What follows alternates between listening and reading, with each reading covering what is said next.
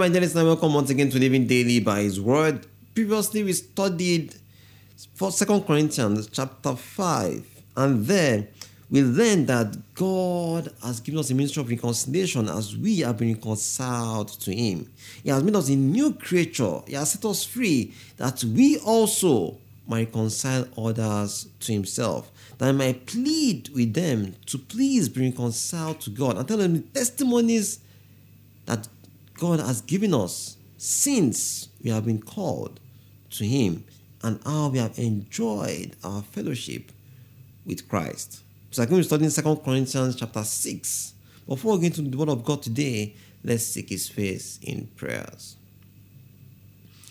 Lord, we thank You greatly for Your blessings towards us.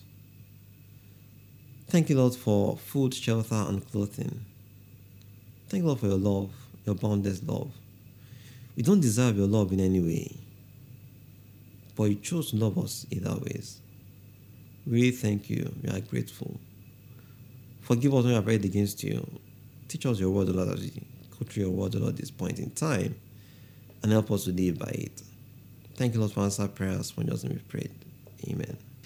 2 Corinthians chapter 6, we're reading from verse 1, and it says, "We then, as workers together with Him, beseech you also that ye receive not the grace of God in vain. For He saith, I have heard thee in a time accepted, and in the day of salvation have I succored thee. Behold, now is the accepted time. Behold, now is the day of salvation. Christ has died on the cross of Calvary for you and I. And He expects us to actually choose and accept His death on that cross. And by believing His death and resurrection, we can actually be saved. He expects us never to take His grace in vain. He's pleading with you now. Today is the day of salvation. Do not take that grace in vain, because tomorrow might not be sure. Do not postpone your day of repentance. Choose today to be saved, because tomorrow might be too late. Verse 3 says, giving no offense in anything, that the ministry be not blamed. Friend, this might be hard, but it's a call for us to not be offended in anything, that the ministry of God might not be blamed. Verse 4 says, but in all things, approving ourselves as ministers of God, in much patience, in afflictions, in necessities, in distresses, in stripes, in imprisonment, in tumults, in labors, in watchings, in fastings, by pureness, by knowledge, by long-suffering, by kindness, by the Holy Ghost, by love unfeigned, by the word of truth, by the power of God, by the armor of righteousness, on the right hand and on the left, by honor and dishonor, by evil report and good report. Friend, He says, even in trials and tribulations, let your love not be unfeigned. Do not be offended, even in time of distresses, even in time of necessities, even in time of afflictions. Do not be offended, that the ministry might not be blamed. But let your pureness stand still. Your knowledge of the word of God be firm. Long suffer. Be kind. Be filled with the Holy Spirit. This will help you to let your love not be unfeigned.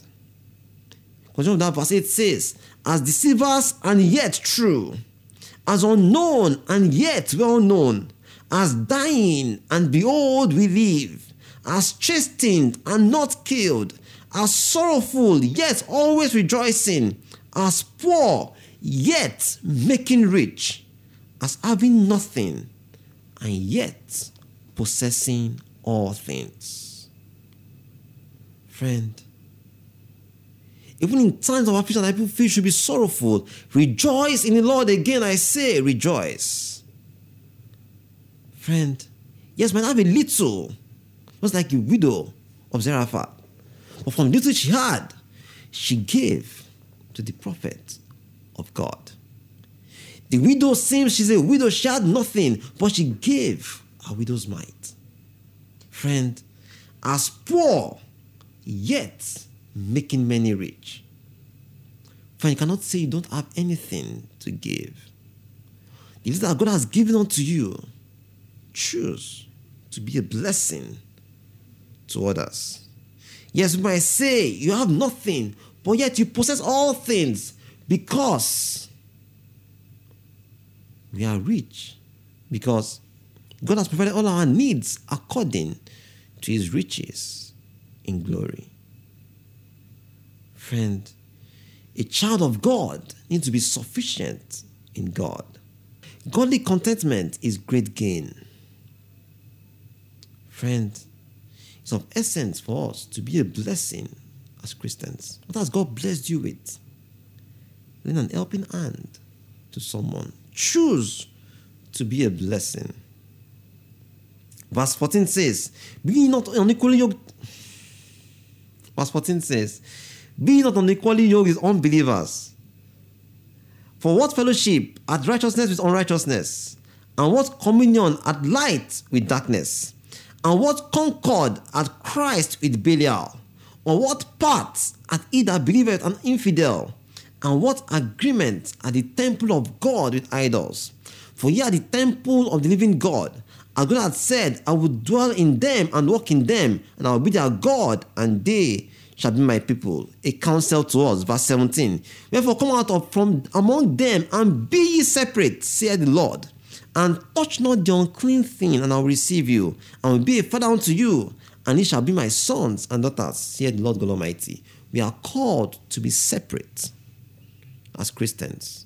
In our music, in our dressing, in what we eat, in all that we do, we are called to be separate from the world. We are not to follow the trends of the world. It's a counsel for us Christians to seek for God's ideal in all that we do. For contact, can message us on +234 8134 346526. +234 8134 346526. You can also follow us on our podcast on anchor.fm/living daily by his word. Anchor.fm/living daily by his word. Let's bow, seek the Lord in prayer.